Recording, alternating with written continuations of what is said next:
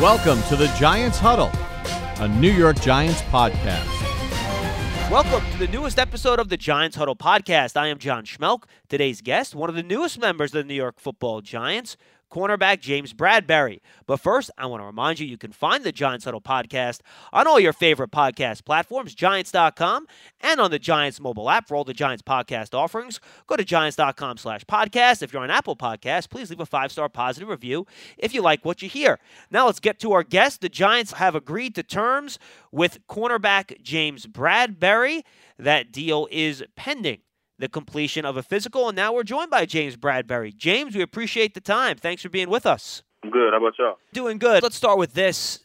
When the season ended last year, did you think you were going to leave Carolina when you hit free agency? Yeah, I wasn't sure at the end of the season, to be honest with you. Did you have any priorities in terms of what you were looking for in free agency, a specific team or situation? I would consider anybody that was willing to give me an opportunity, that wanted me, and was really willing to pay me what I thought I was worth. Why'd you pick the Giants? The city of New York and what it has to offer with endless opportunities off the field. But also, I know what type of organization Mr. Gettleman's trying to put together and with the Giants, and I wanted to be a part of that. I'm familiar with some of the players on the team. They had nothing but good things to say about it, and looking forward to it. How important was it that Dave Gettleman was the general manager for the Giants? For me, I don't feel like it was a big factor who necessarily the GM was, but the fact that I knew him, I'm familiar with him, it kind of gave me a sense of a comfort going over there. Did he reach out directly to you? No, sir. He didn't reach out to me. He reached out to my agent. You talked about the importance of culture with Dave Gettleman and what he's trying to build here in the locker room. Can you just talk about and maybe describe what you think that culture is and why that's so important to you? The culture that I think it is just having good character guys in there that can play ball, that's going to do good for the city on and off the field. And I feel like the chemistry is a lot better on the field. You're able to communicate a lot better on the field and also off the field. There's not too many times where heads are going to clash and people are going to step on other people's toes. I feel like the chemistry is a lot better there. Was the free agency process odd given the situation with the coronavirus and facilities not being open and you having to do everything over the phone and on remote? For me, the free agency, the free agency ordeal went kind of quick and kind of smooth. So I don't think they were going to invite me up there anyways. I think they just wanted to hurry up and sign me before, they might lose out on somebody else or something else might come up. How much were you able to talk to the Giants coaches? So after it was official that I was signing with the team, all the coaches pretty much reached out for the most part. Well, not all of them, but a vast majority of them did. Do you know anybody on the team currently? Yes, sir. David Mayo, we played together in Carolina. Rashawn Golden, we played together in Carolina. I know of Chad Slade because he's from Birmingham, and we work out together in the off-season. Now, just reading, James, about you, apparently, and tell me if I'm wrong, that you're a little bit of a quieter guy. So you're heading into a very young defensive backs and cornerback room. How comfortable are you as a guy that can kind of take a leadership role in that group? Yes, sir. I feel like leadership can come in different forms. It doesn't always have to be a vocal leader. It can be a person that leads by their actions. And I'm also like I'm like a one-on-one type of guy. So I like to, if I'm talking to a player trying to coach him up, I like to pull him to the side. I don't like to do it like in a group setting, trying to call someone out or nothing like that. So I'm more of a personable guy. That's what I'm here for. That's what I feel like I was brought in for, to bring my knowledge in, and that's what I'm going to do. I'm going to try to correct as many wrongs as I see. Now, this year, you covered some of the top really big wide receivers in football, from Michael Thomas to Mike Evans to Julio Jones to DeAndre Hopkins. What are some of the fundamentals in guarding all of them? And do you change the way you guard each one based on what each guy does specifically in their skill sets? I try to keep my technique and my fundamentals the same, no matter who I'm against. But as far as how I apply those fundamentals and techniques, it might change based upon the receiver. So yes and no to that question. How much tape do you watch leading into a game against players like that? I don't really have I couldn't give you a number of how many hours I watch, but I at least try to devote at least an hour and a half a day to watching film outside of the locker room during the season. Do you relish the challenge against those receivers, both physically and mentally?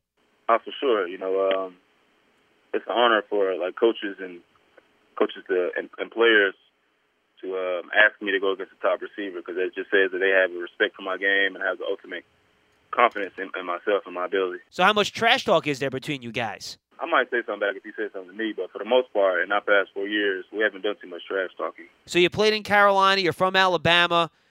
What are your thoughts on playing up here on the big stage in New York City? I'm looking forward to it. It's a bigger city, a lot more opportunities, like I said. I really want to go to a basketball game in Madison Square Garden. I just want to, go around and, inhale the history of New York and everything that comes with it. Have you been to New York much? I came up there last offseason for an interview I did. But I was up there for a couple of days, so I didn't spend too much time up there, to be honest with you. So is it a real big deal? You came out of Stanford, which obviously not a big football factory. Is it a huge deal on campus? You excelling the way you have in the league and now getting a chance to land this big free agent contract? Yes, I'm very proud. And I feel like we're changing that culture around. This past offseason, we had 3 guys, including myself, that got quote-unquote big contracts. Me, Nick Williams, Michael Pierce, and then before then we had Jaquiski Tartt. So I feel like we're turning that wave around, and we're trying to start a new trend for Stanford. I had a chance to go back, James, and look at some of your tape this year, and I thought they used you in a real variety of ways. I saw press man, I saw off man, I saw cover 3, I saw zone. Are you more comfortable? Do you enjoy a specific type of coverage? Not necessarily. I think when I first got into the league, I preferred to just press. But as time went on, each year I tried to get better at my off coverage. Play better within zones, and I read route concepts and try to anticipate routes before they happen. And I think I really improved on that, and I'm proud of myself for that, actually. Yeah, it's funny. We actually just put an article up on Giants.com. There was a play we used in the article against the Rams this year where I think they ran play action, and Goff ran a little bit of a naked boot to his right, and you were covering Robert Woods, and he fakes an inside move like he's going to the post, which would have been obviously away from where Goff is rolling out. And I was really impressed. You anticipated, because of where Goff was moving, that he was not going to run a post. You had singles high safety help. He comes back to the outside, but you are moving towards that sideline before Woods even made that cut. How important is that preparation and that anticipation in your game when you're playing that off-zone defense? It's very important. At this level, everyone's getting paid. There's elite guys on the other side of the ball, and everyone's going to be around the same speed, around the same quickness. So there's got to be ways in order for you to make plays, there got to be ways for you to be able to jump ahead of the next guy. And watching film and doing a film study throughout the week, that allows me to do that. When you're going against these big wide receivers, what are some of the key fundamentals? You mentioned that you like to make sure you perform down and down out to limit some of these guys when you have to cover them man-on-man and travel with them across the field. With the bigger guys, you just got to make sure you be ready for that physical battle, especially at the line of scrimmage. They're going to be physical at the line, like Mike Evans, Michael Thomas, Julio. You got to bring strength behind your jams at the line of scrimmage, and also you got to be able to switch it up against the league guys, because if you keep doing the same thing over and over, they're going to figure you out and they're going to have a plan for you. So just changing up your game from time to time. Do you enjoy playing press against those bigger guys, or do you like mixing in some of that off stuff where you can use some of those anticipation skills? I like mixing it up, and at times, sometimes we just play straight up man, and we just try to get after them and try to send the dogs after them so they can get sacks.